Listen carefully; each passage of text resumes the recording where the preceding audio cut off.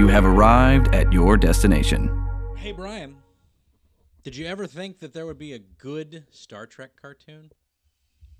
Oh, that 66 one. Yeah.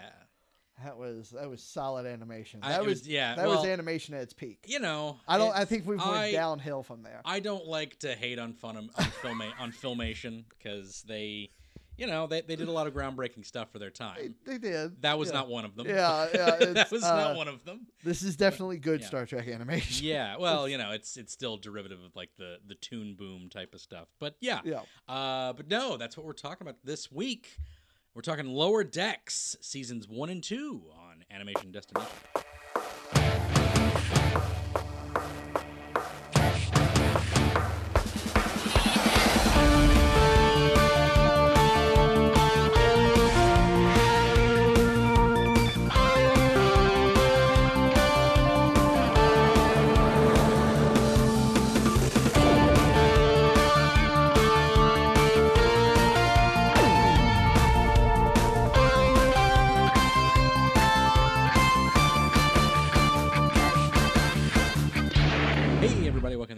Destination Podcast, an animation celebration podcast. I'm your host, resident cartoon junkie Brennan Jones, and I'm here with Brian Barrow. Hello. Owner of the Destination, back on the show.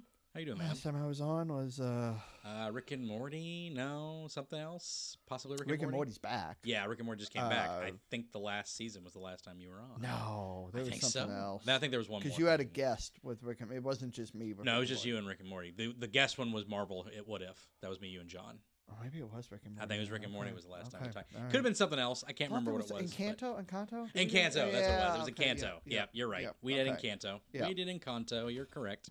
I forgot about that one. But yes, we're talking Star Trek Lower Decks, which is something near and dear to your heart. You love Star Trek. You've got those figures over there that just came out. Star Trek and sitcoms. That's what I feel like I grew up on. Right? I mean, Star Trek was great. It was the, TNG. That was like the first Star Trek thing that I ever saw.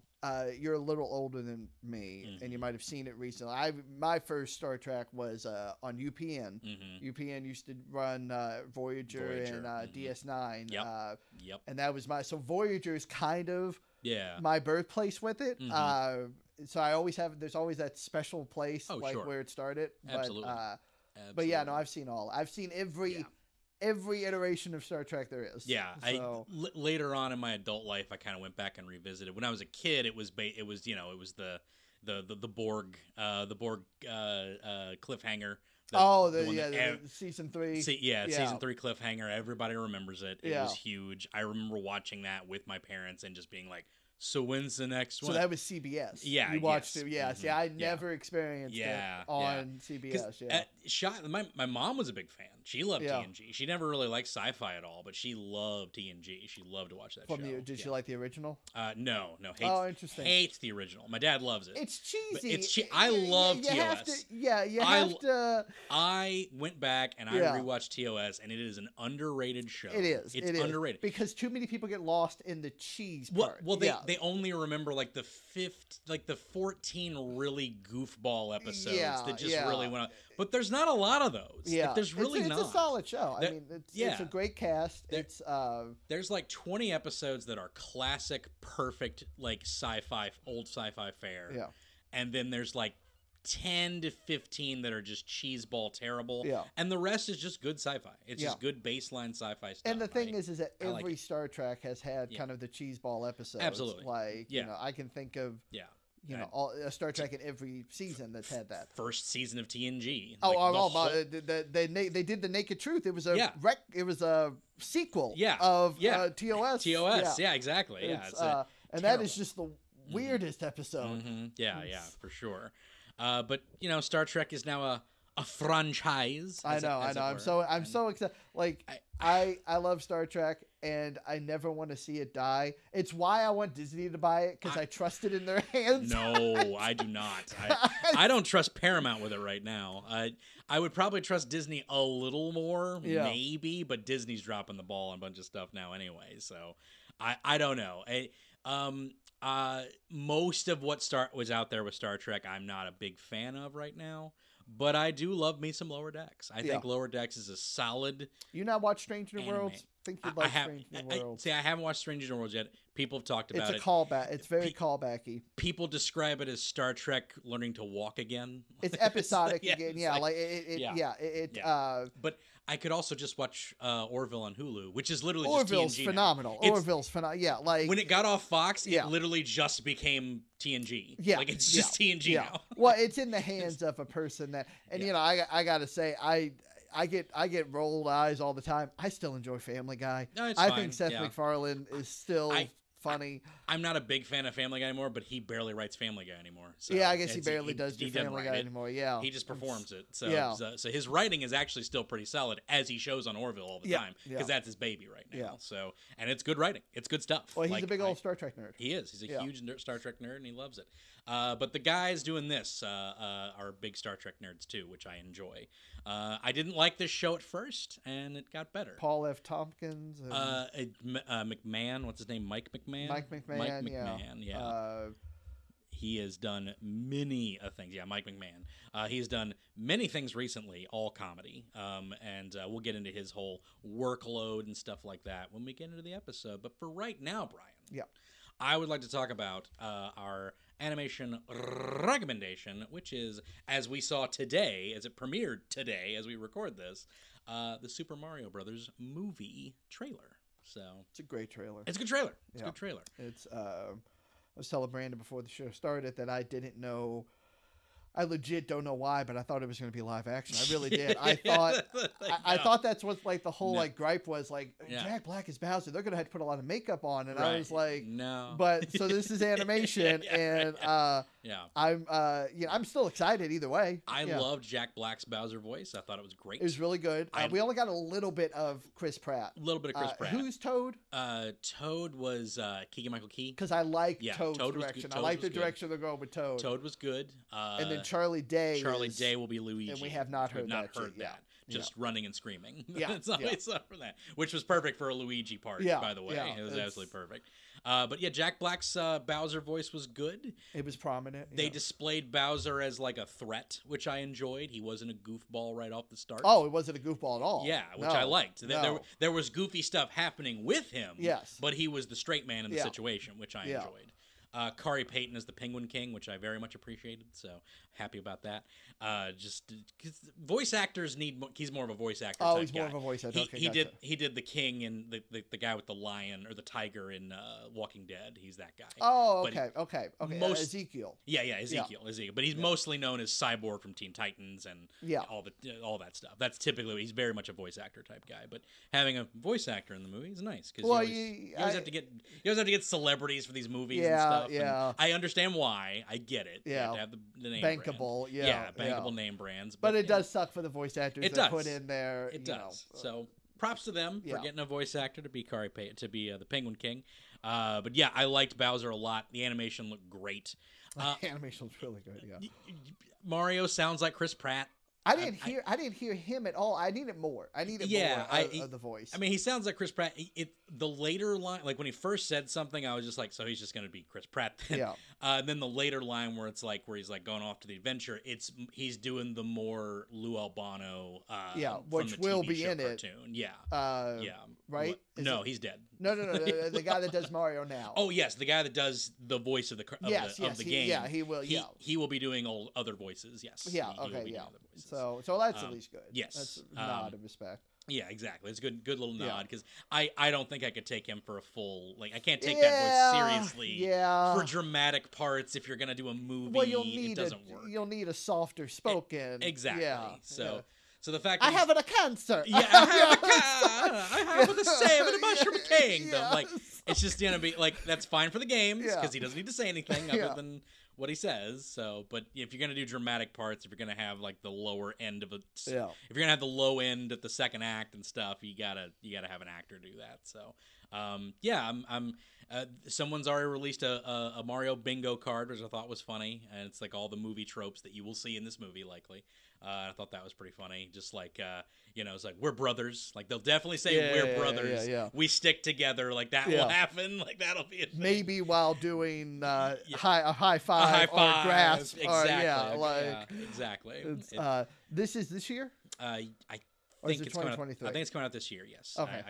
I think it's this winter. I think it's Christmas. Got a lot of good movies this year. Yeah. I think it'll be Christmas this year. So. Be excited for this movie's lineup. Yeah, should be good. But I'm excited for this movie. Because like Nintendo needs to branch out with their properties a little bit more than just like what they do. Yeah. And stop denying people just what they want. Yeah. It's very bizarre the way Nintendo does that. I love what Nintendo makes. I just wish they'd do more of it. Yeah. And make more things. But, maybe they just don't want to oversaturate. I don't know. But yeah, it should be a fun time. And that's our animation recommendation. Getting on to Toon News. Lots of stuff premiering, which I already talked about. What else is in this? It's actually not a whole lot of Velma show. Velma's, Velma, the new movie, actually. Oh, is that a movie? That's the new movie, oh, yes. Okay. Which is why people are more excited about it, because it's actually canonically within the thing. Because the Mindy Kaling one, like, that's just like a offshoot adult cartoon or whatever. Like Poison Ivy. Yeah, like Harley Quinn and stuff. Like, it'll be that. But yeah. So it's like a completely separate thing. But in this situation, so yeah, the big news is that I'm excited because Sam Richardson's going to be on that one. I like Sam Richardson a lot. Yeah, Velma has a crush on a female in the new Scooby-Doo movie. That's the movie, not the show. Yes, the new Trick or Treat Scooby-Doo or something. So there's two different things going on Scooby-Doo related. There's a show show happening. Yeah, there's a show that's happening. Not connected. It's not connected. But then there's also and then there's a cartoon coming out like they do every year. Yeah, because they've been doing movies every year since Zombie Island, I think. So. Oh wow, that I have not seen. Oh yeah, there's tons of movies. I have not seen a ton of movies. Tons of movies. Yeah. But the latest one coming out, she has like a little crush on a female villain or something that's in it. So they're exploring that. And there's all hoopla online and whatnot. But this has always been a thing. Yeah. Like Velma's always been this. Like there's always been a question mark there. It's because like she was never the romantic one, It was always Daphne and Fred. They were the couple. Yeah. And then you have like frumpy but not unattractive Velma. Yeah. Like over it's always been posited. It's like a Peppermint Patty thing, It's just Peppermint Patty, same thing. That's just a thing. Or more Marcy. When I was a kid, it was more Marcy. Then people started Peppermint Patty, but because whatever. Which one's Marcy? But Marcy's the one that follows Peppermint Patty around all the time. That looks like Velma. It's like Peanuts. Oh, Velma. Okay. Peanuts Velma, basically. Yeah. But like it's always been a thing. But what I always thought was interesting, and I wonder if we could talk about this. Velma is always the one that can change. Daphne, Fred, Scooby, Shaggy, always been the same, every iteration. Talking about the archetypes? Yes, the archetypes, who they are. I mean, I feel like... But Velma... I feel like if you touch Shaggy and Scooby, you're taking a part of the show. Right, yeah. Like if you make him a Dalmatian, not gonna work. He's got to be a great Or if you make like Shaggy not a stoner. Right, like, exactly. Exactly. It's never said, but he is. Yeah. We know. So, like, we know when he's a hippie, So like if you take that archetypes away, right, I feel like you could do a lot more with Fred and Daphne. Right, but that's the thing is like they're always like they always hit the same notes. But Velma has always switched up. She's been portrayed by Asian actresses, Hispanic, Jewish. Okay. Yeah. She's been Jewish in a few iterations, and now lesbian officially, because that's always been a thing. It's always been a thing. She's never really had much romantic interest in anything, so it doesn't clash with anything. Yeah. That's been the other thing. So why is Velma the one that can be changed? It's very interesting to me. You could argue, maybe say that she was the one that wasn't developed enough when she was that's true. In the beginning. Yeah, she's just the brainy one. That's like all she is. That's like the Donatello type is. When you get labeled like the brainy one, it's like just give them science stuff. Yeah. Just and they don't get a whole lot. Yeah, exactly. She finds the clues. Yes, yeah. She doesn't make the jokes. She doesn't do the fun stuff. None of that. She finds the clues. Get on the computer data and don't. It is funny to me though, because Fred to me has always been the more white bread of all of them anyway, because he's just like the leader guy. And the leader guy, the jock. But they always make him pretty funny in all the newer iterations. Like he's always like kind of parodied. Yeah. And it always seems to work. It's very interesting. I don't think it says anything. I just think it's interesting that Velma's always the one that can be changed. Yeah. Even the Velma in the main Mindy Kaling one, she's gonna be like that's the one that they can play she's with. going to be South Asian in that one. So, it's like that's the one they can switch around and make different, and nobody seems to care. And it's Velma. Velma. V. Yes. Okay, I always mess it You up. thought it was Thelma? No, I mess it up all the time. I just always got to double check myself. I just always got to. I mean, it's not a common name. It's not, but Do it you is. know? I know a Thelma. Do you know a Velma? It was back in the day. It's not so much anymore. Okay. So, but it's like Thelma, because Thelma's not very. I know one Thelma. She's 90. Right. Yes, exactly. That's what I'm saying. Yeah. Thelma. It's that old. It's that old type, which are kind of coming back now. Like a lot of those are coming back. If you've noticed, I don't know. But I don't know.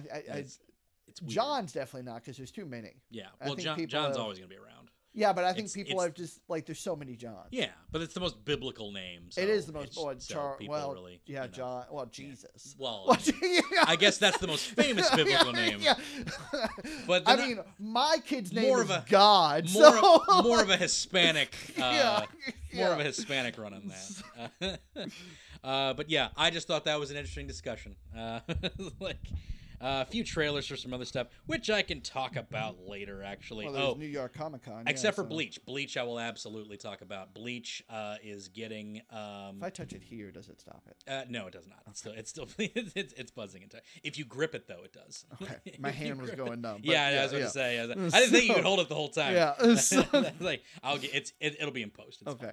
Fine. Bleach, 1,000-Year Blood War, the new season will be streaming on Hulu. And I can't wait to wash my clothes with it. You did it. You did it. I think it's a reference to Nirvana.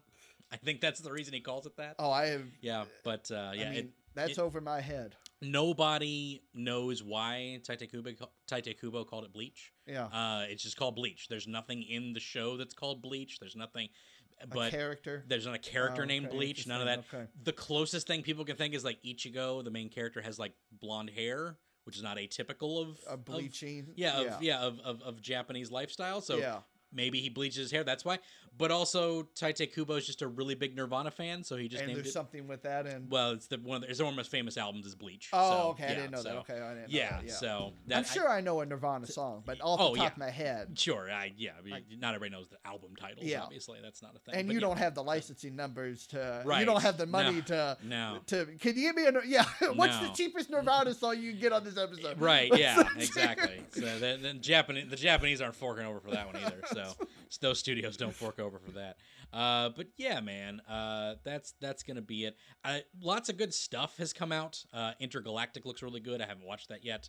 That's on Netflix right now. Romance animated movie that is done by one of the directors from Spider-Verse, one of the visual directors from Spider-Verse. Okay. So it looks very Spider-Verse. Very cool looking. But it's a romantic comedy show or movie, so little bit outside the box. Lots of stuff happening. Blah blah blah. Yeah, not a whole lot of big news, so we're just gonna go into it. Go into our topic. No, wait! It's time for our ad break. Listen to this ad break. Hey guys, it's your resident cartoon junkie, Brandon Jones, here to tell you that the Animation Destination podcast could not be possible without the generous sponsorship of the Destination Comic Book Store. Sporting a wide variety of Funko Pops, statues, toys, games, and other collectibles, the Destination is your one-stop shop for all things pop culture. If you're ever in the Kentuckiana area, stop by the Destination at 5031 Shelbyville Road, Louisville, Kentucky 40207 in the Best Buy Shopping Center behind D's Crafts. I've personally been shopping at the Destination for about 3 years now, and it's the only comic shop that I really go to anymore. It's got great lighting, great staff, it's very friendly. You've met the staff, pretty much the entire staff on this podcast at some point, but it's definitely the shop to go to if you're ever in the Louisville area. So once again, check them out at 5031 Shelbyville Road, Louisville, Kentucky 40207, just behind D's Crafts in the Best Buy Shopping Center. And thank you again to the Destination crew for sponsoring the Animation Destination podcast. And we're back from that ad break, and it's time to talk about Lower Decks, Brian. We're talking Lower Decks. The decks that are lower than the upper decks. Which is based on a TNG and Voyager episode. Yes. Both had very good Lower Deck episodes. Yes. The premise being that you follow these characters that are in the lower decks of a Federation starship that do all the grunt work. Yes. Not the main crew. But I was very happy when the show decided that we're also going to know the main crew. Yes. Because I was I don't know how well I'm going to be able to where they're going to be the background characters. Yes. Just like how the under crew would be the background from the bridge crew. Yeah. This is your lower decks crew, and then the background characters are your bridge crew. The bridge crew, yeah. Which I like. Yeah. I think that's I love the bridge crew. I think the bridge crew the bridge crew's actually more fun than the main. I mean, what they're doing was, that one... The engineer comes from a planet that's very fairy tale driven, and I'm just explore hilarious. All of this, yeah. And I love Bajoran culture. To hear, Strax, is that his name? I can't remember his name, but he's great. Yeah, I absolutely love the Bajoran security officer. Yeah. He slays me. Man, and we got the cat creature back. Yes, the cat's from the original. Yes, from the original. Yeah. And she's mangy. Yes, yes. She kills me. She kills me. But yeah. So we've got Ensign Mariner, Beckett Mariner, and Ensign Brad Boimler, which I feel like is who I would be if I was in Starfleet, right? And not a pothead, right? If I went the this is how I was at Best Buy. I was very. Gun ho of I'm gonna get that promotion. Exactly. So The Brad Boimler, played by Jack Quaid. Of The Boys fame and son of not Randy Quaid, Dennis Quaid, son of Dennis Quaid, and Devana Tendi, an Orion medical officer, medical nurse, I guess, at the start of it, and Rutherford, and I forget his first name, but Rutherford is the engineer with cybernetic implants. Good old Rutherford. He's played by a guy I know too, but I forget his name. And they're really exploring his backstory in the season 3. Yes. Full disclosure, season 3 has aired now. Yes. We are both into it right now, but this is covering just seasons 1 and 2 because we hadn't had a chance to do that yet. But I feel like there may accidentally be some bleed over. Yeah, maybe some bleed over. Yeah. But we'll cover season 3 in a separate episode when it's done very soon because I want to talk about that as well. So, but yeah, let's. So, my big thing, Mike McMahon is the head guy of this. Mike McMahon has done Rick and Morty episodes. He's been director of Rick and Morty episodes. He still works on Solar Opposites to this day. Has that show. That's back too. Solar Opposites has been back. I haven't watched it yet. I'm still just sort of meh on Solar Opposites, except for The Wall, which I think everyone... The Wall is better than the rest of the show. It's better. I don't care what anyone says. It's a good show within the show. Yeah, it's the best show within the show, and it's like the third off of everything else. But whenever they go into The Wall, I'm like, I'm in it. I want to know about The Wall. It's way more interesting. But more on that, I guess, if we ever cover Solar Opposites or just The Wall in general. But he's worked on Rick and Morty, The Wall, all comedy animation. China, Illinois, from way back in the day, out there. A few South Park credits. And China, Illinois. Yeah, and a production assistant on Drawn Together. One of my, I loved Drawn Together. Yeah. So that was a great premise of a show. Be nice to re-explore that. Yeah, I'd love to go back and rewatch that sometime and do. If they brought that. If they brought it back, they did it with the movie a while ago. I think 2014. How many seasons did that get? It got 3, I think. 3 seasons, I want to say. Watch that. Yeah, it was fun. It was fun. Reality TV was a thing. Yeah, it's not a thing anymore, really. It's still out there, but nobody.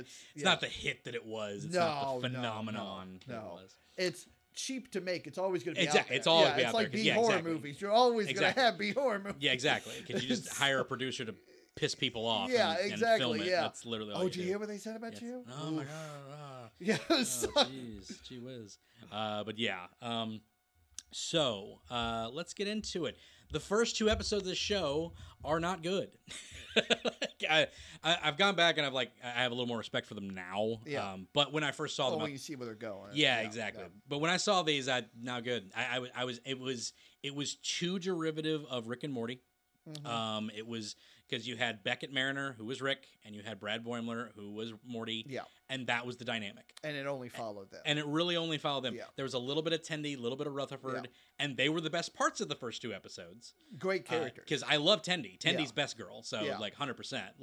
Tendi's my favorite character, but And like from day one, that was great. Just to have this Orion that's not, that's completely opposite of like what Orions are typically portrayed as, which that's the joke. Mine obviously might be Beckett. Yeah, Beckett's great.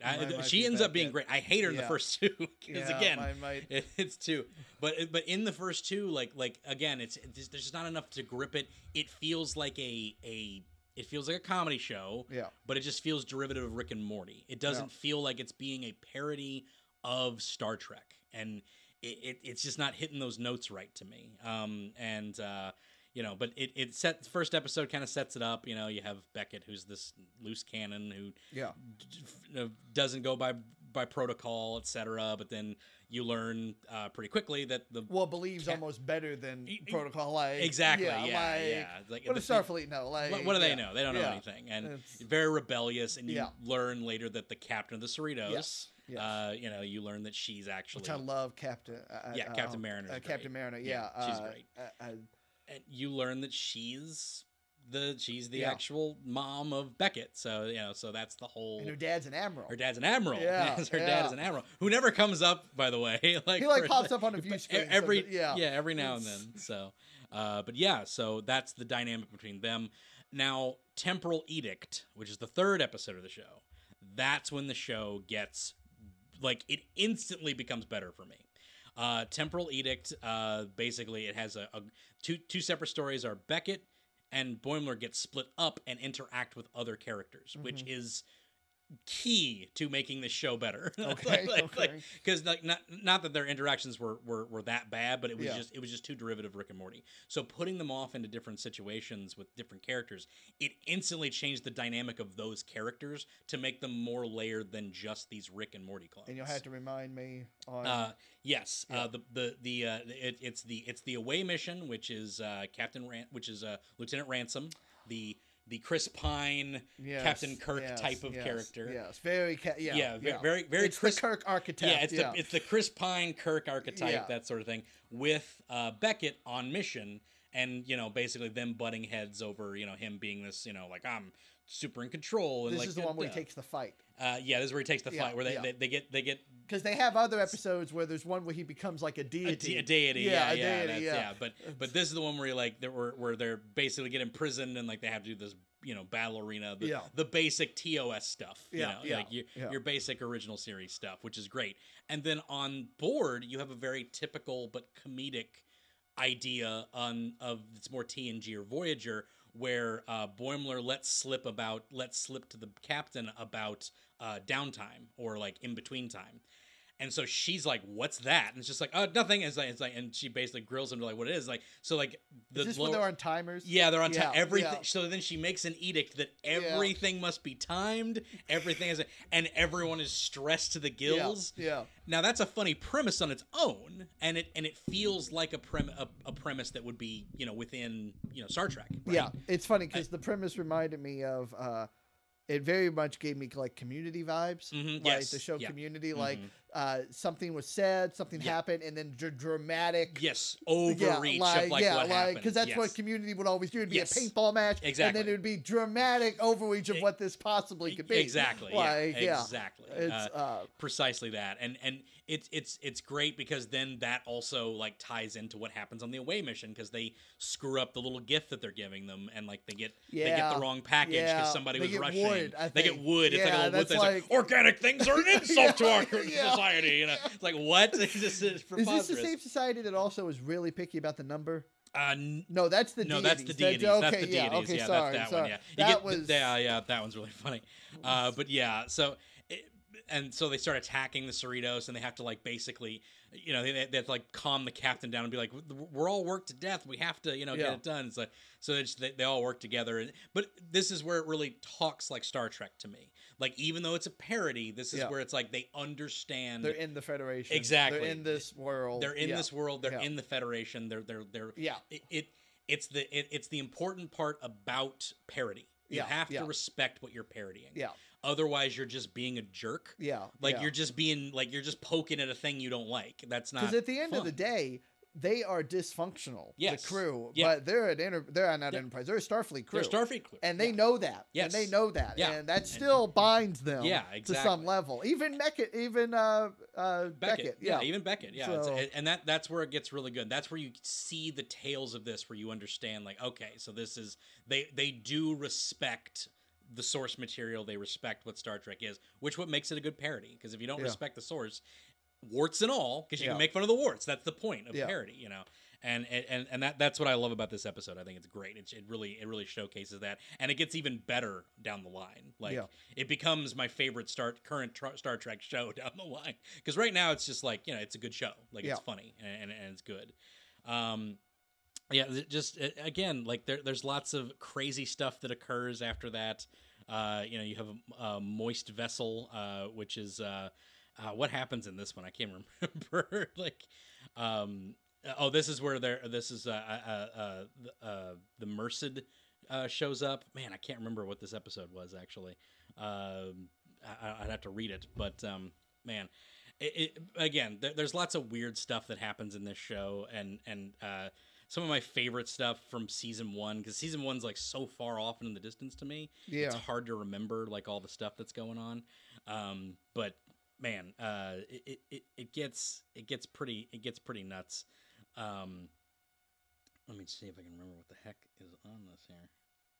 Oh God, that's where she has to get what's his name to do the spiritual ascension. That's right, of course, and it's the darkest thing in the entire. I remember that. Yes, the ascension thing, which is it's a reference to TNG, I think. I think it's a TNG episode with an ascension, but this guy's trying to ascend, and Tendi basically comes by to messes up his sand garden. And then messes up the sand garden, screws it up, and he can't ascend and blames her, and she tries to fix it the whole time. But then you learn that he's scared to ascend, actually. Well, he's actually terrified. But he's afraid to ascend, so like she wants to get get him, get his courage back to go ascend and do the right thing. But as it turns out, when it finally happens, she because he ends up like trying to save her life after an explosion. Well, this is the ship that turns everything into organic terraform. Organic matter. So the ship's being turned into like an underwater plants and Amazon and stuff like that, where Mariner and her mom are actually going on an adventure to do that, and having little character moments with each other, which is nice. But that's the A plot, and then when finally he basically protects Tendi from dying and is about to die, but then he gets to ascend. And it's like, oh, I'm ascending. This is great. Oh, God, it's so painful. It's like the most horrible experience It's so ever. horrible. And it takes, so as Tendi says, like, it's taking a long time. It's taking a long time for this to happen. I feel like this should have been over by now. Ascension is apparently terrible and horrible. So, man, it's ridiculous. Cupid's Errant Arrow is one of my favorite episodes. This one is where Boimler has a girlfriend. And Beckett can't process it, so she goes through all of the tropes of Star Trek as to like what a fake love interest is. It's like the salt vampires. Salt vampires, that's a classic. Yeah. Because she witnessed her friend get killed by a salt vampire. And she doesn't want it to happen to Boimler. So that's why she's obsessed with talks about all sentient hologram. Sentient hologram. Just all the crazy stuff that happens. It's great. Clones, stuff like that. Cardassian spy. Just all things. That's the one she kind of settles on. You're a Cardassian spy. And it's like, what are you talking about? And of course, like it ends up that there is something, but it's on Boimler. It's a parasite that gives off pheromones that attracted her. Which was very fun twist. Yes. A very fun twist at the end. Yes. Because I thought it was just going to be that Beckett was making Much Ado About Nothing. Exactly, But the fact that it was something. It was and something. It ended up being, on him. Completely opposite. So she was innocent, but there was a thing happening. There was a thing happening. It's a double twist, which I like. I thought that was fun. And then they end up being friends, which she hasn't shown back up yet. There's several characters in this show that I wish would show back up, actually. And I'll get to them. Okay. But especially at the end of season 2. I think you know the one I'm going to talk about then, but I'm shocked she hasn't showed up in season 3 yet. But just crazy stuff. Like I don't know. Again, like, I don't know if I want to just talk about every single one. Yeah, I don't know. Like Terminal Provocations, I do want to talk about because that has one of my favorite premises in the whole thing. That's the training protocol. Yes, that's where Boimler tries to get 100%. No, that's season 2. Oh, okay, because that is Terminal Provocations is the one where Boimler gets in a teleportation accident. And he becomes 2 Boimlers. No. That's the season finale. This is where he's in mid phase. So he's just making the noise the whole time. Yeah. What is that? It's stupid loud. Yeah. So then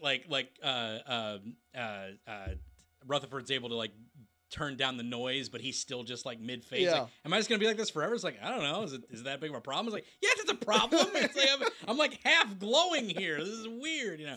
So, but and at the same time, Tendi has created a dog from spare biological genetics. Now she doesn't know what a dog is. She has no idea what a dog is. So it's this weird, Cthulhu, almost terrifying at some moments, monstrosity that's like mutating halfway. Like, but it looks like a golden retriever. But it looks like a golden retriever. Yeah, like and it talks at the end. Yes, it talks because they have to go to the planet, the farm. Yes, which is great because like she's doing the whole thing and like she like talks to her or whatever, and just like it runs off and it's just like no, dogs actually can't talk. Oh, I guess I don't know about dogs at all. She has no idea what a dog is because she's an Orion. She doesn't know. Yeah, she doesn't know. But it has my favorite premise in the whole thing, which is the hospital for the sci-fi afflicted people that Boimler has to go to. The half baby, half old man. Yeah, just all this weird stuff. They've got the little like weird lizard thing, the salamander thing Voyager. From Voyager, and just like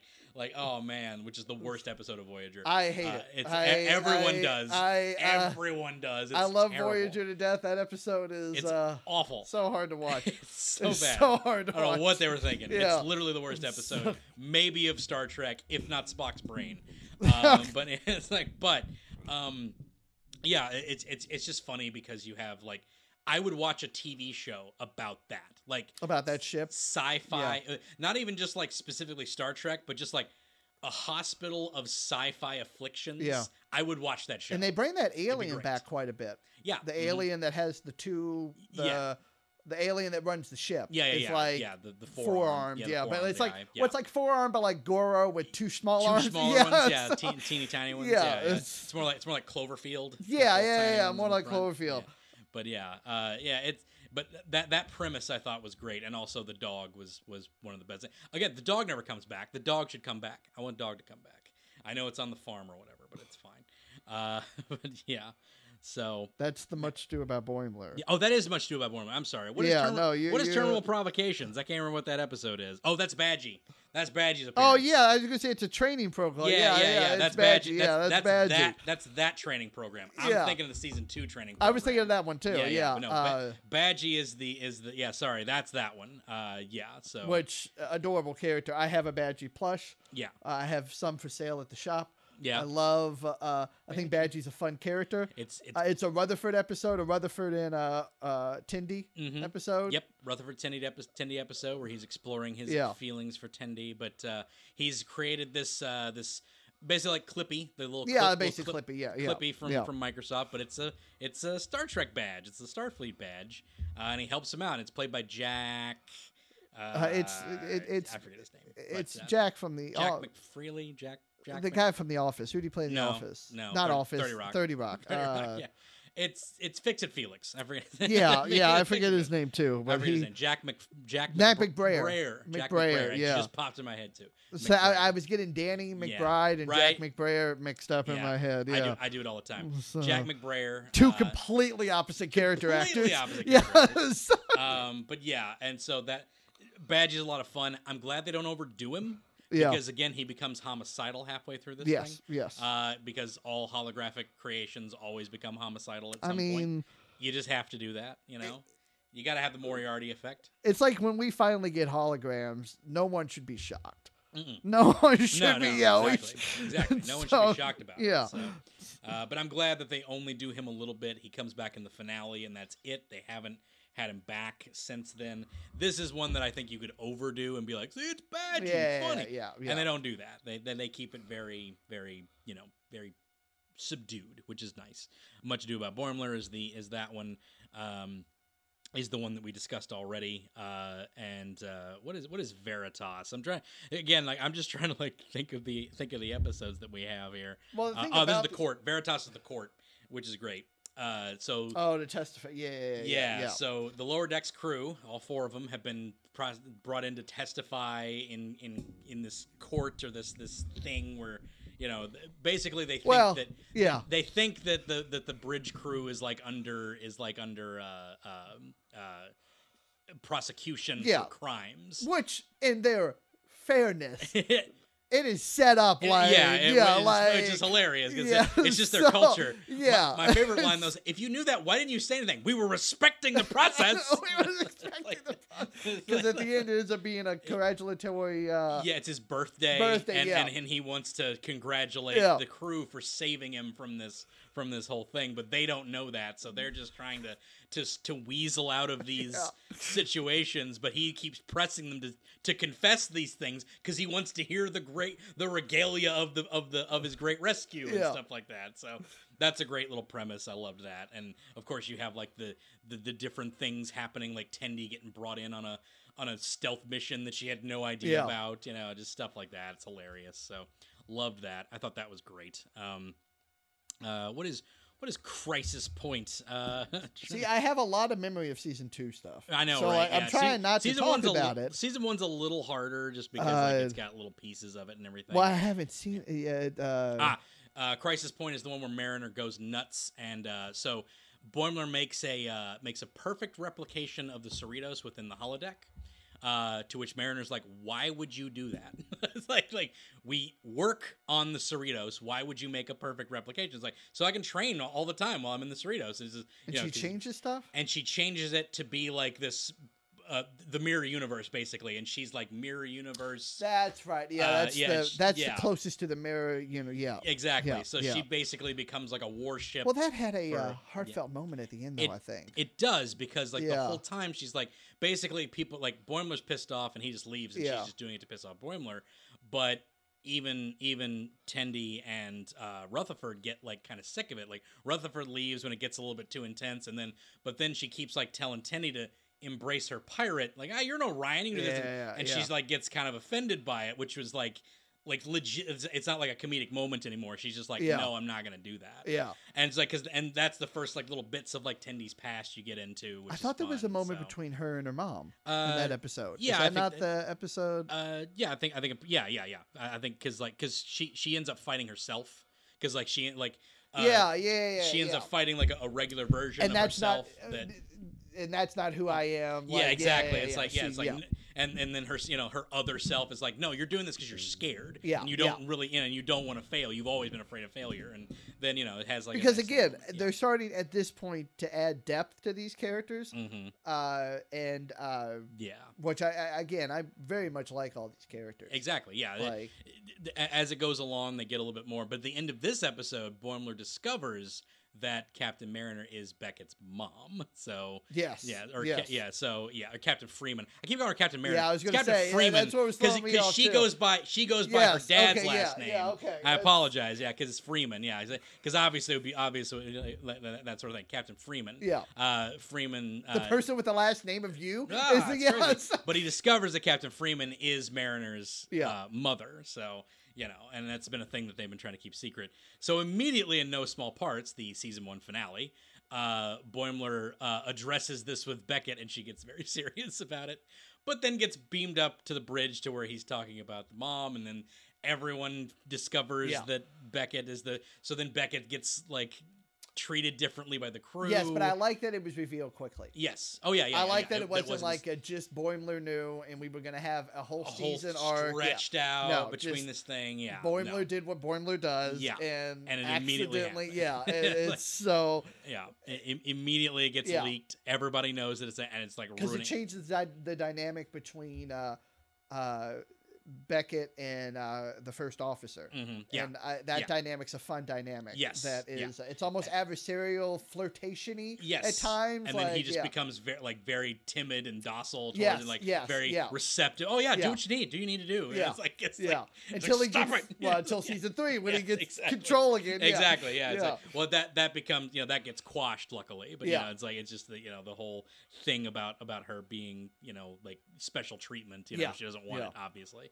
But this is where you first meet the Packlids in the show, obviously, which is such an interesting because it's a Star Trek villain that really would not work in any other situation. Nope, has to be a parody. It has to be, and but it's a great villain to like really expand on.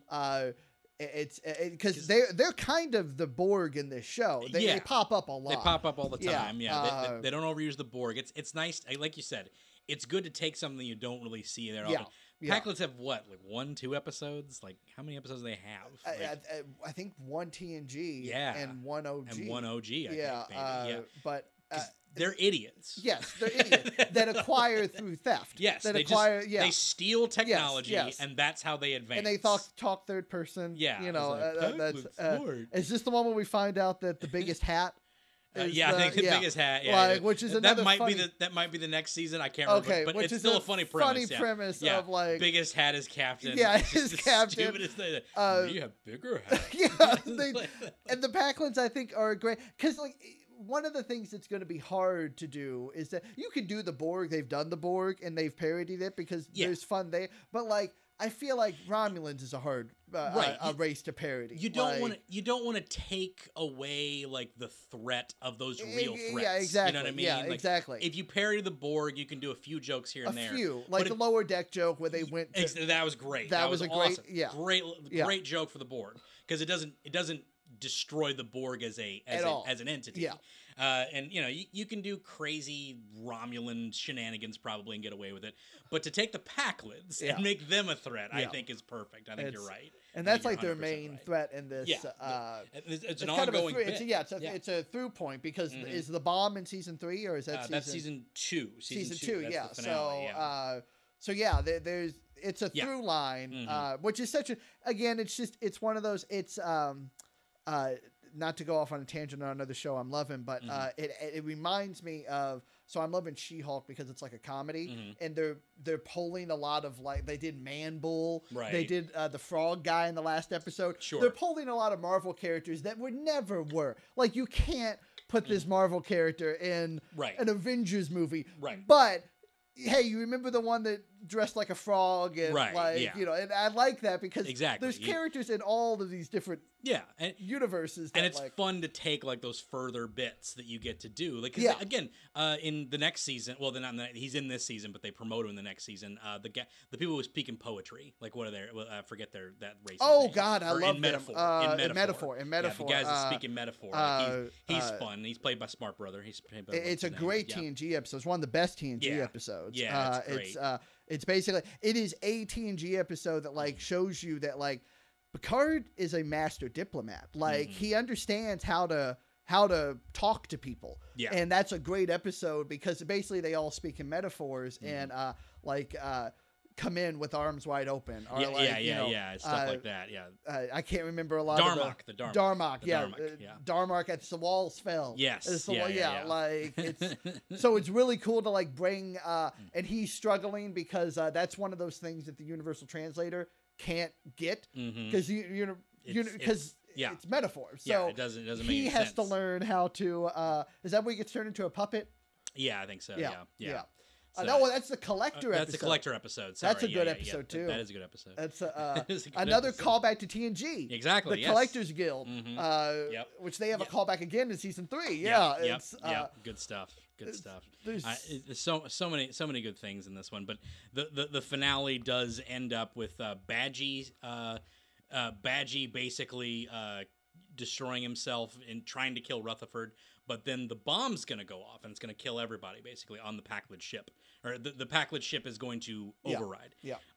So it's Shax. Kill Shax. Yeah, Shax is... well, it's funny because they have we'll never see him again. Peanut Hamper If you remember, that's in this episode. She's an ex-comp. Yes. So from the ex-comps. Yeah. So an Which ex-comp. is another callback. Yeah, exactly.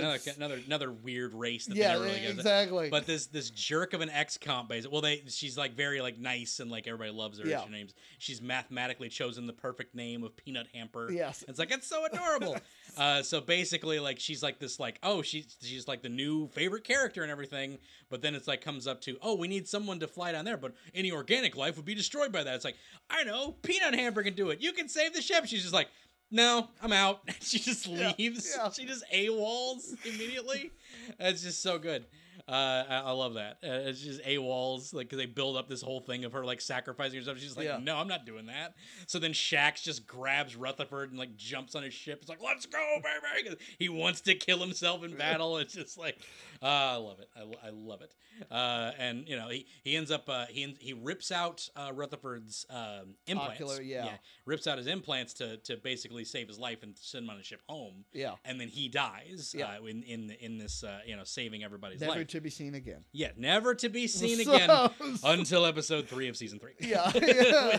which I love, by the way. You don't talk about Death of Bridge Crew. Nope. You don't talk about Don't talk about it, man. Don't talk about it. So, It's so bad. It's like, wait, is he alive? Yeah, they never tell us. It happens all the time. Yeah, it happens all the time. It's Come so back, great. Like, I love that premise. I love that premise. Well, again, season 2, I think, and I sorry. Yeah, sorry. The last bit is that Captain Freeman and Mariner make an agreement to like bend the rules of Starfleet a little bit behind the back, and she tries to help her out with those types of things. So, which is great, unlike you, that was sold on episode 3, I think you said. Yes, yeah. I was not really sold till season 2. Yeah. See, I kind of got a cool idea of where they were going, and then season 2, it was like they really hammered it home for me. Funny you mentioned that. Yeah. Now this is where I think the show gets, because I thought the show was fine. I thought it was fine. This is where the show gets great for me. Yeah. And this is also the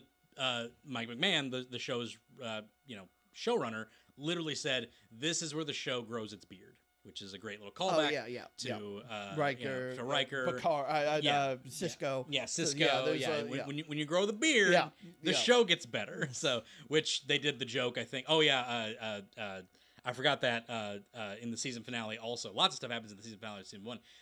Riker shows up at the command of what's his ship's name? The Titan. The Titan. Have it over there. Yeah. The USS Titan. Yeah. The Titan shows up and saves the day, obviously, and Riker's there, and Boimler gets transferred to the Titan. Yes. And that's where we come Suitably in. His dream to be under Captain Riker. Yeah. That's like, which is there's so many. There's a fun I think it's in the beginning of season 2 where he's just randomly is like going to a trombone solo, like all these fun little. And you can tell Frakes is having a lot of fun with that role. It's just having a blast. It's no, season 2, and I'll jump around. There's so many things I like in season 2. There's the I love the where he's trying to get 100% on the Borg thing. That is great. Just that's a great scene. That's such a good. The fact that he like gets the Borg Queen to like concede. I love that. Well, I love it. It's great because like Boimler never gets to be awesome. He's always just a crybaby. Yes. But for this, the fact that he's not getting 100% of the test, like. Run it again. It's like, dude, you passed. Run it again. He's gonna get 100. He's got the babies through the. It's saved the children of babies of Borg children that he saved from the exploding thing. Ridiculous. And I think he got up to 98.9 or something nuts. Well, he got to 100, but then they canceled it all because it was all a scam. By it was the a scam. Leader, the scam to keep crews, to keep them in jobs, because they're trainers. They're trainers, and they have to. Nobody can get 100 because if everybody passes them, we're obsolete. Yeah, so. But no, that premise. I love that episode. That episode also had a lot of fun callbacks because it was all old. Basically, the premise was you went into a holo simulator of old past. Events. Yes. So there was a lot of fun little nods and callbacks. Yeah. And he went into First Contact, I believe, right? Yeah. It was for the First Contact encounter. So it's so the whole like just I love that premise. I think season 2 I hope it wasn't in 1 and I forgot about it, but the excuse me aliens, the aliens that duplicate if they feel like they're if he's Richard Kern plays it. Yes, Richard Kern is the alien who dupes. The duplas or duper. Oh, you're thinking of me. Oh, I'm making this awkward. Oh, I'm making this awkward. Oh no, this is terrible. I duplicated. Oh no. It's such a fun. It's another one of those fun premises that deals with how Starfleet has to be diplomatic. Yeah. And situations that are, and it's just annoying. Yes, yes. And then they find out being angry at him. Oh no, getting him angry at you. Yeah, is what sucks him back in. Yes, to people. So there's I know I've already mentioned some of the premises because I feel like I jumped around a lot. Yeah, and I'm sorry. No, you're fine. No worries. We're in season 2, baby. We're just going at it. Yeah. I like when, like you mentioned, Ransom when he gets the godlike power and goes like mad and stuff like that. Yes, that's all it took was kicking the nads and throwing up the elemental stuff. Yeah. I think season 2 is when we find out that dolphins have officially they're in Starfleet. They're in Starfleet. So dolphins are in Starfleet. That's blew my mind. That was so much fun. That's a great one. Yeah. This is also where the lower decks of the different ships. Mm-hmm. Yes. We'll get to that one. Yeah. That's my favorite episode. It's a great episode. When we get to that episode, we will discuss it in full. Okay. My favorite episode to this date. It's absolutely spectacular. Okay. Absolutely love that. That's when the show became perfect. So my favorite episode to this date was a season 3 show. Oh yes, that was a good one. You texted me when that was my favorite, and I haven't seen past then. Very good episode, actually. Yeah. Yes. There's just I wish we talked about that episode because that's a fun episode. But season 2. Season 2 is when all these shows it all started to hit me more. Right. And I was like, okay, I'm liking it. They're stepping up the game with all the parodies and stuff like that. Well, and their backstory and again, I think I mentioned the whole premise where his entire their space dwelling and they have technology, but their technology is based in magic. Yeah. Exactly. The engineer is from this race of people, fairy tale people. Yes. And if he medieval. If he sleeps with someone, he becomes king. Yeah. Yeah. So it's. And it's literally like women are throwing themselves at him, and everyone's just like, "Why do you not want this?" And it's like, but he's a Starfleet engineer. That's what he wants. He's an engineer. Yeah, he's an engineer. He's a Geordie LaForge. And a Rutherford. Yeah, he kind of bonded them together, where it was like, they have engineering's a whole different thing. It's a whole bit. That's probably one of my favorite episodes of season 3 too. Is that one? But season 3 we will talk about in full because we need to do that for sure. We need to do this every season because it's great. Yeah. It's already got season 4 coming out as well too. So I'm very excited. We do have an official season 4, which is great. But man, we've got again the season when it gets to episode 4, which we'll always have Tom Paris, and this is when Shax shows back up. Yeah. And it's great because it explores the idea of just the lower decks, like people die in Starfleet and then they come back. Yeah. Does everyone get notified by this? And the answer is no. It's Rutherford sees Shax alive, and he's like, he died saving my life. It's like, how is he back? I'm like, dude, just start. Bridge crew always comes back to life. Don't question it. It's like, but I have to know. It's like, dude, it could be anything. It could be an alternate dimension Shax. We don't know. Just all this stuff, and then finally he breaks down and asks him. Well, someone else asked first. Yeah. Oh, that's true. He witnesses someone. It's like, oh, hey, Mr. Shax. Shax. Then you're like, you're gonna talk about me? He just freaks out at him. He's just like, But then eventually he talks to him. It's like, look, I have to know. I know we're not supposed to talk about it, but I gotta know. You saved my life. You died. And he just goes into this look, what we deal with, you don't have to deal with. It's this great little speech about what the bridge crew has to deal with, and the existential carries of everything around. It's just preposterous. I love it.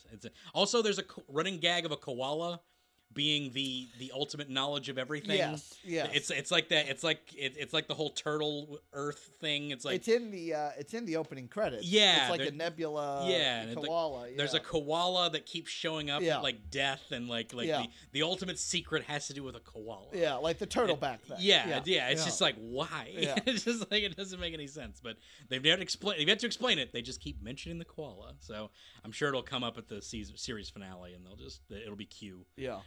Yeah. Like, I do love that they haven't used Q yet. They've only used him as for jokes. They have not used him in an episode. Delancey's been in them. In this, yes, yeah. But as like callback reference jokes, things like that. Yeah.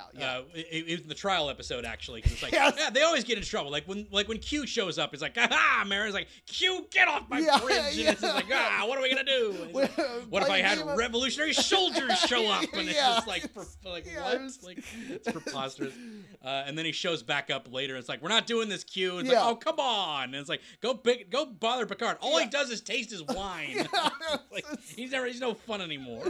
It's great because John Delancey just deserves to be on everything. So. No, he's a good. I mean, John Delancey phenomenal. Is great. I wouldn't be upset if there was a Q episode. Yeah, I'd be down for it. Yeah, but it's working the way they're using him. Yeah. It would kind of kill the idea of Q caring about a lower deck crew. That's the only problem with it. Like, he wouldn't. The whole point is that he kind of singled out Picard as like this guy that he would he's the champion of this. So but using him parody wise, it's fine. Yeah. That'll always work. So, the Dupplers. The embarrassment of the Dupplers is the episode you were talking about. It's great. Lots of crazy stuff. I remember the episode where Beckett has her friend show up and she has to act uncharacteristically incompetent on a mission with her so that she doesn't get recommended for hire. Her first officer. Yeah, her first officer. Yeah, and she has to act incompetent the whole time, and but I liked that one because at first it made you think like she actually was messing up because she was with her, because she was like with her friend. Yeah, like she was like nervous being around a friend again, and just like, no, you've been doing this you've been tanking this mission. Well, she doesn't want to. She doesn't want to get promoted. She is happy where she's at. Yes, she's terrified of going anywhere else. Well, I mean, we didn't talk, but Boimler came back to the crew. Obviously, he did. Yes, because he accidentally cloned himself in another transporter accident, and that Boimler went to the Titan because Riker had a rule against. Against that. So can't have both in there. Yeah, can't have two of them in there. So Boimler's back. Mm-hmm. I think that episode also was where he made the model.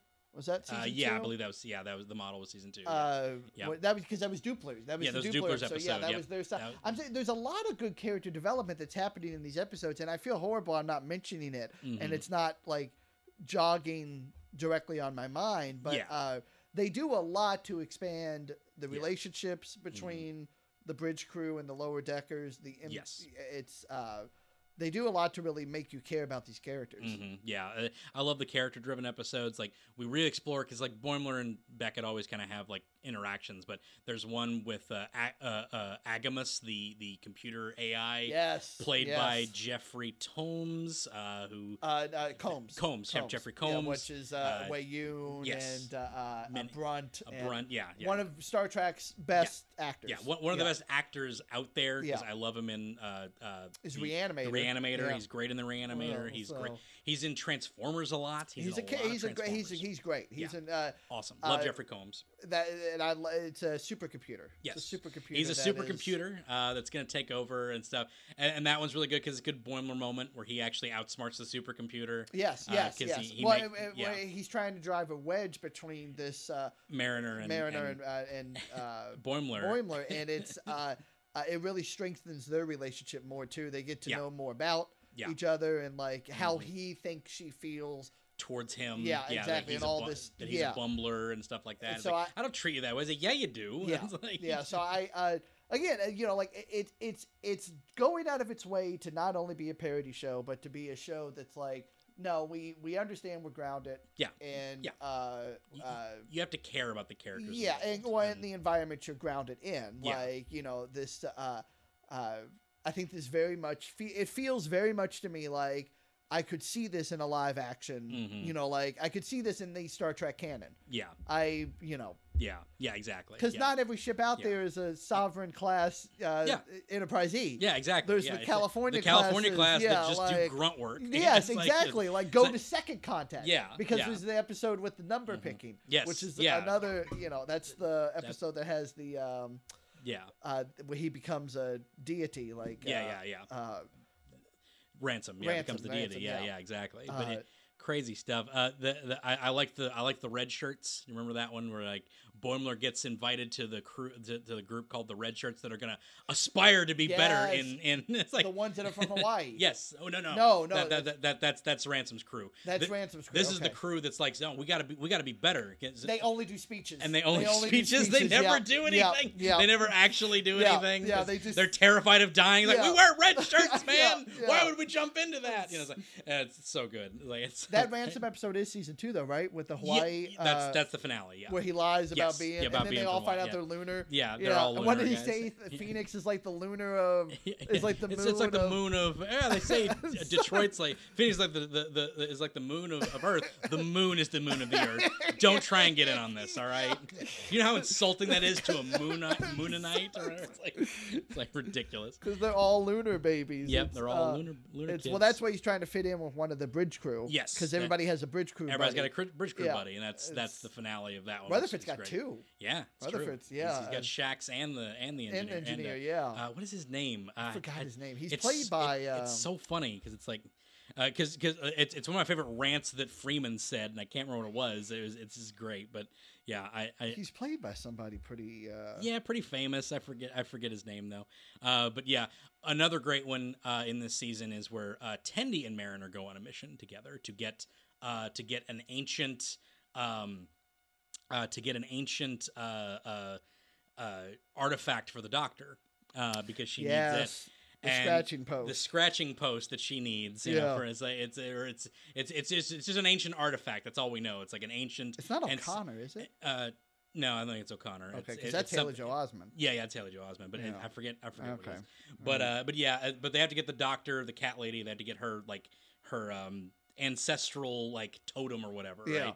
And they go on this little thing where they learn they don't know anything about each other, and it's great because they go to Orion, they go to an Orion outpost, and they have to sneak in, and someone calls her Divana, and she's like, "What is that? Like another name for you?" So she's like, "That's my actual name." It's like she doesn't know what her name is. It's Paul Scheer plays him. Okay, yeah. What was Gilbert? I couldn't find it. Okay, I kept bringing up Rutherford. It brought up the picture of Paul Scheer. Yeah. Sure.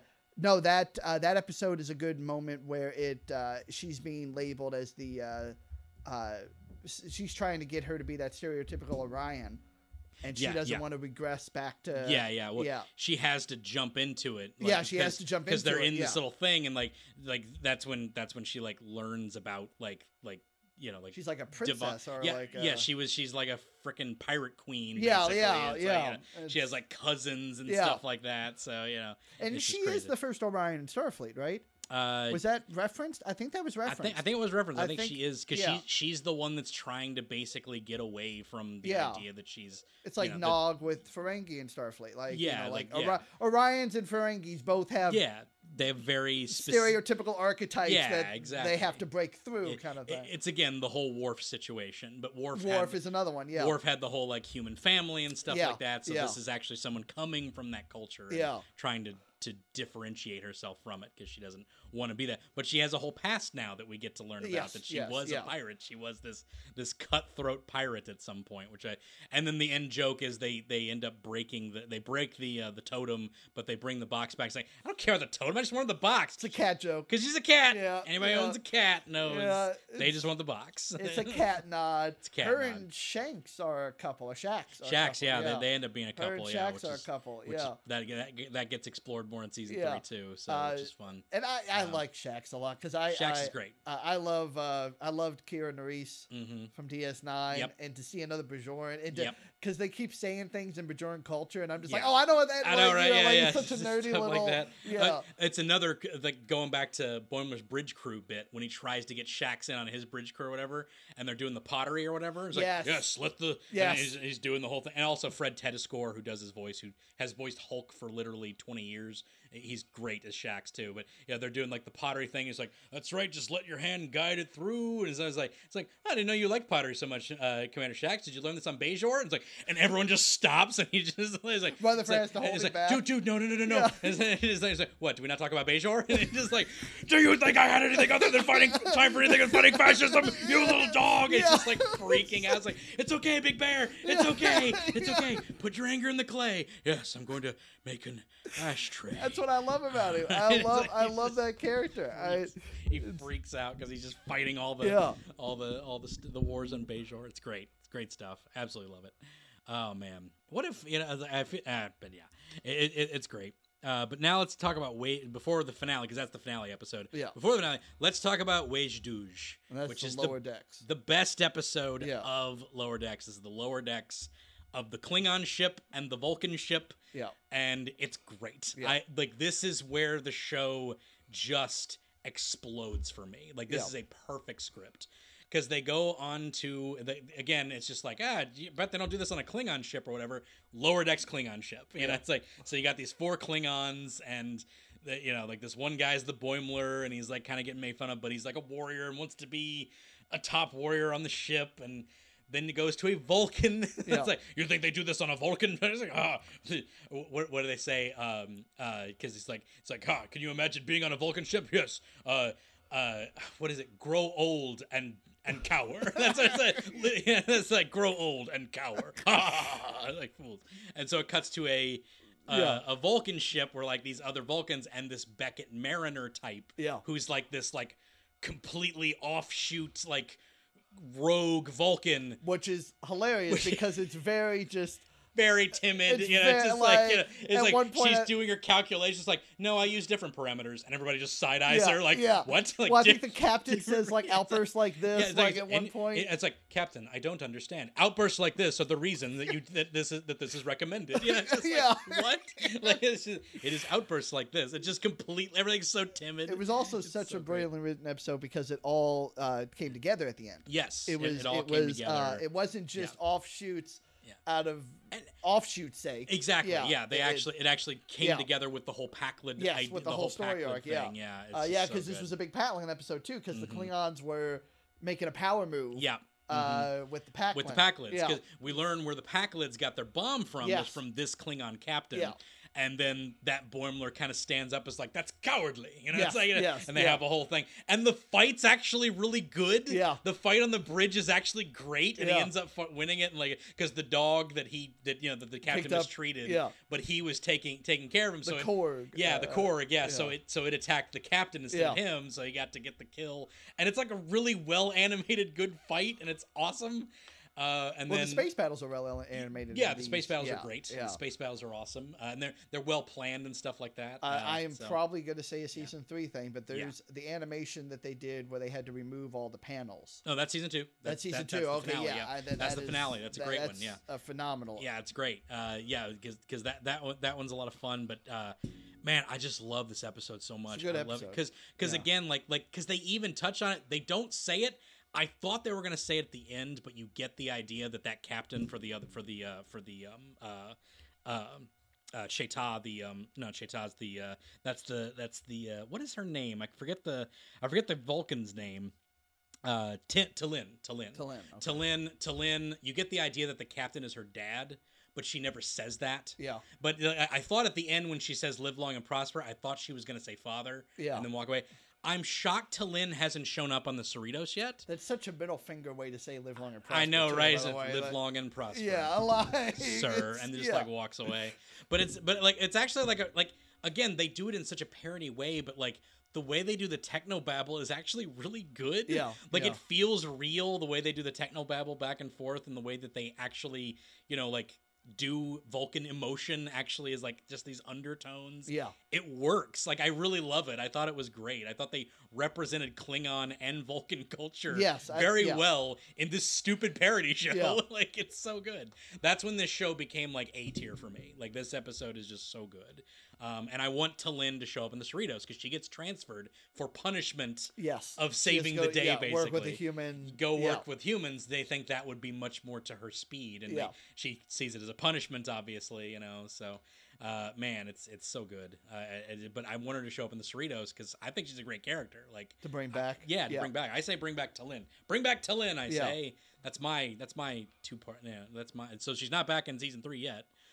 As we talk about it, well, let's talk to first contact with Sonia Gomez, Captain Sonia Gomez, which is a great callback. Yes, Sonia Gomez from the famous,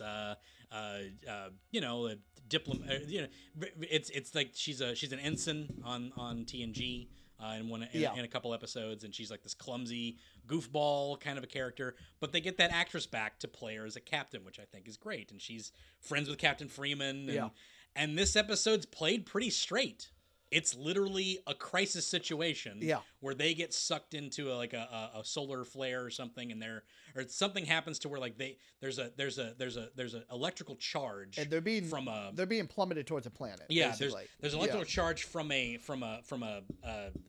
what do you call it? A space thing. Space. Anomaly. Anomaly. There you go. There you go. I was thinking the word there. The anomaly, and it fries all their systems basically. Right. So they're plummeting towards the thing, and they're dead in the water. So then the Cerritos has to make a jump to it, but they have to go through the same field of the anomaly to get to it, but they can't reach them, and it will shut down their ship as well, and they'll be in the same position. Unless they get rid of their magnetic plating. Exactly. Yeah. Not only that, they're also plummeting towards an Earth they're about to make contact with. Yes. So it's this whole thing. Yeah. And there's jokes throughout, but the plot is straight. Like, it's perfectly straight, and it's a straightforward plot. And as you said, they have to go on the plan that they come up with, because like Beckett's like gonna like jump into a ship and like go there, and like Freeman like is trying to get her out of there and say like, no, we're not doing that. And there's a great line, and I forgot what it was. I wish I rewatched it, because there's a great line between Mariner and Freeman where she says like, why are you always fighting me? And it's so good. I'll have to rewatch it. I'm so annoyed because Freeman basically says like it's like you're too. It's like it's not that you're scared. It's you're scared not to fight. Something like that. It's very well done, and it's a very very poignant to her character. But they end up coming up with Rutherford and Tendi end up coming up with a better idea after he gets. So Rutherford, through this episode, he keeps doubling up Tendy's memories. Tripling up Tendi, because he doesn't want to forget her again, because he lost memories of her at the beginning of the season when Shax broke out his implant.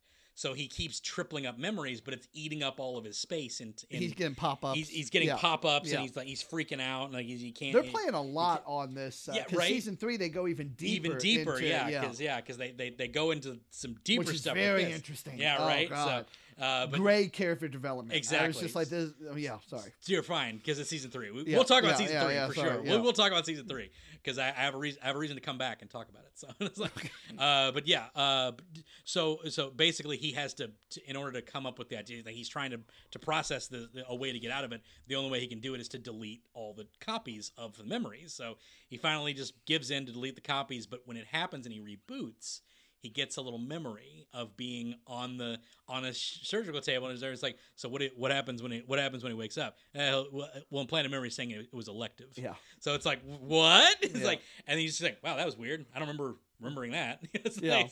So like that's all we get of it then, and that gets explored obviously in season 3. But they come up with the plan, him and Tendi, to go through the ships or go through the field where all the stuff is happening, but they have to detach all of the shielding, outer hull, outer hulling, so that it doesn't grip onto which is someone that is I'm a big. I think one of the things that got me so into Star Trek was I love the ship design. The blueprints. And I'm a big fan of. I think some of the ship designs are a little lazy. Ferengi's is just a clamshell. But it worked. They keep it. What I like about the ship design is they keep an overall tone. Mm-hmm. One of my favorite things in Discovery is when they jumped forward. Right. And I got to see like nacelles that were basically in a field around the ship, detached nacelles. Right. But anyway, I love ship design, and I love the Federation ship design, to be specific. Mm-hmm. And I thought I would hope Eagle Moss makes these great little models, and I have the Cerritos coming in. Yeah. I would love a naked Cerritos too. Like it's there. It's there to do. Which is they take off all the outer hull, and it's just this copper interior hull. All these electronics and stuff that aren't going to be affected by the electrical surges. Which is great, and it is a great visual, because again, like everybody has to get together and take it apart. Beckett gets, she works with Jennifer, her rival, which we haven't mentioned till this point. There's a rival Andorian that she has these head buddy moments with. But it's flirty. It's flirty every time because it comes out that they both were thinking of each other as rivals, Yes, and exactly. it's dissolved and squashed and kind of thing, which Yeah. I loved because it's a great moment where it's a great it's one of those great like when Worf says ramming speed, and there's so many moments in Star Trek that are very big, like poignant moments, like Engage and things. Yeah. When the first officer, what is his name? Ramson. Ransom. When Ransom makes the decision to detach the view screen. Yeah, yeah. And he's like, because I can't even, and that was such a moment for me, and I was Right. like, that's so cool. Right, Like, yeah. that's such like a He just has to BA eyeball it. moment. Like, Yeah. and again, it is a show, and that episode shows you it does not want you to think of it as like not in this universe. Yeah. It wants you to, Yeah. because all of them, when push comes to shove, they all step up. And that's they the all thing. step up, because at the in end, this episode, because even Boimler, he goes underneath the thing. 'Cause Yes, that was the whole thing. Is like With like the dolphins. Mariner was going to do that mission. It's like, no, you need to go up and like make up with your mom. You're not going to see her again. So because they were having a whole thing. So she runs through that, but Boimler sticks around to jump in to do the Well, and underwater thing. Mariner so. and her friend that Jennifer, we just mentioned, they had to team up together to be the left and right eyes for Ransom. Yeah. At the view screen thing. It's just, that was such a great moment. It was such a, visually it looked beautiful. I thought it was so well done. It was so Star Trek-y, and I love that it's keeping this crew as And again, it was played as a crew. Yeah, and the whole episode was Like, played straight. yeah. Like that's what was so interesting about this episode. Because again, like even when it goes to like Gomez and like she's like they're still working to get out of the situation. They're dead in the water, but it keeps going to this crew that we don't even know. Yeah.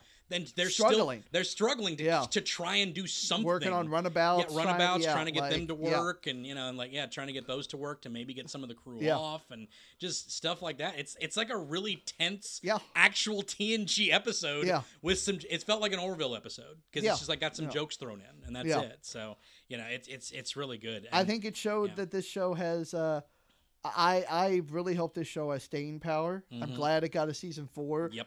I saw the interview of a bunch of the people on Star Trek Day, and everybody seems very confident and very, pro this whole thing going on. Yeah, I would love to at least get, because again, you don't want to go too long, but they're not long seasons though. No, they're not long seasons. So it's like Rick and Morty. Exactly. Like, 6 seasons would be good. That'd be fine. But I'm loving the character development they're doing. I'm loving the stories they keep throwing in. And then it's not too mystery boxy, but you have a through line that's and I haven't even good, seen. So my favorite episode of season 3, which we'll talk about at next time we talk about this, I haven't even seen. There's a DS9 episode of season 3. Yes, there's a DS9 and episode. Yeah. That is my heart goes to DS9. Yeah. That's my.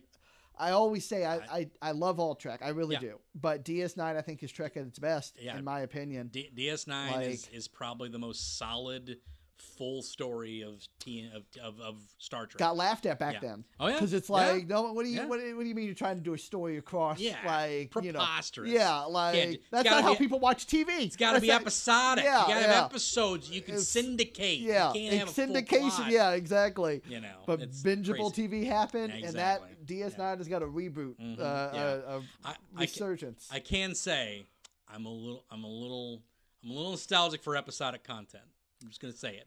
That's fine. But but there was through lines in I'm a TNG universe too. people. I am too. I am too. I prefer that to anything else. But it's always nice to have things that switch up. But there are things that like there's that stupid Zack Snyder zombie movie where he's like, I want to make this a universe, and I'm like, well, not everything needs to be a universe. Yeah. Like no. You could just make a movie. Yeah. Also, this movie sucks. Yeah, it was really bad. It was really bad. I loved terrible. The interview I heard about it was because an interviewer was like, "What's with the robotic zombies is never explained," and his thing was, "Well, I'm making it a universe." And then I feel.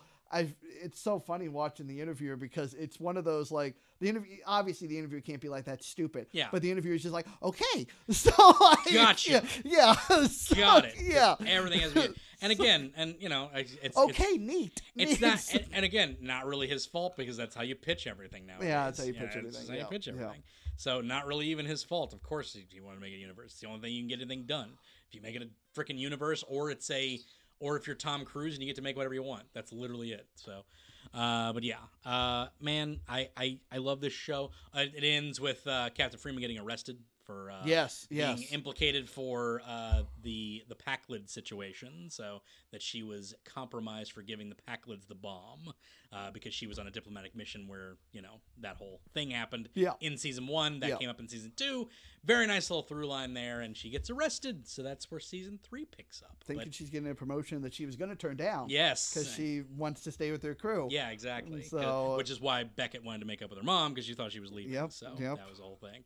Poor Ransom thought he was losing her too. I know, right? Yeah, that was great because they all like were. But of course, you're taking your number one. No, that was my favorite. Was when they were talking about it, it's like you wouldn't do that to me, would you? Say no, I would definitely tell you everything because that's how Cruz acts. He's being so passive aggressive. Like, what is wrong with you two? I love Shax. No, I love the show. The show's amazing. I'm so glad it's getting another season. It's awesome. Can't wait. Tendy's my favorite. I want more Tendy. Yeah. There's been more Tendy this season too. More Tendy pirate stuff this season, which we'll get into. So great stuff. Absolutely love it. Yeah, man. Thanks for being on. Appreciate it. I always enjoy it. Absolutely. We'll be coming back for season 3 very quickly after it's all said and done. So a couple weeks from now, we'll talk season 3. We need to jump on season 3 faster. Absolutely. I mean, it's been my fault, but yes. I wasn't gonna say it. Like, they don't need to know that. Could be my fault. We don't know. Could have been my fault. You didn't have to say that. Anyway, but thank you for being on, Brian. As always. Appreciate it. You're gonna do Destination. You got Trunk or Treat coming up. I got Trunk. Oh, is this coming up? Oh yeah, I got Trunk or Treat October 22nd. October 22nd, 5 to 8. Yeah, I'll be there. Be fun. Be fun. It's a fun event. 5 to 8. Oh, 5 to. I could probably still make the Halloween party that I was talking about then. Oh yeah, I didn't want to go late with it. Yeah, all right, sweet. I could probably still make a Halloween party. Awesome. So 5 to 8 at the Destination. Trunk now, or if Treat. that person listens to the podcast, is that a hard commitment? No, absolutely not. You actually met that friend not too long ago, but anyway. Okay. We'll come back to that. Don't need to say his name on air. Anyway, he wants to be on the show though. He does. Yeah, he does. We can never schedule stuff out, but anyway. But there we go. Trunk or Treat at the Destination Comic Shop. If you're in Louisville, Kentucky, go check it out. And go check out the Destination. It's a great store, great shop. Lots of comic nerddom and stuff in there. This has been the Animation Destination Podcast. You can check us out at animationdestination.com/DNN. Nope, sorry, I mixed those up. Animationdestination.com. DestinationComics.com/DNN. There you go. You can check us out on Facebook and Instagram at Animation Destination. And we'll be back next week. Stay tuned.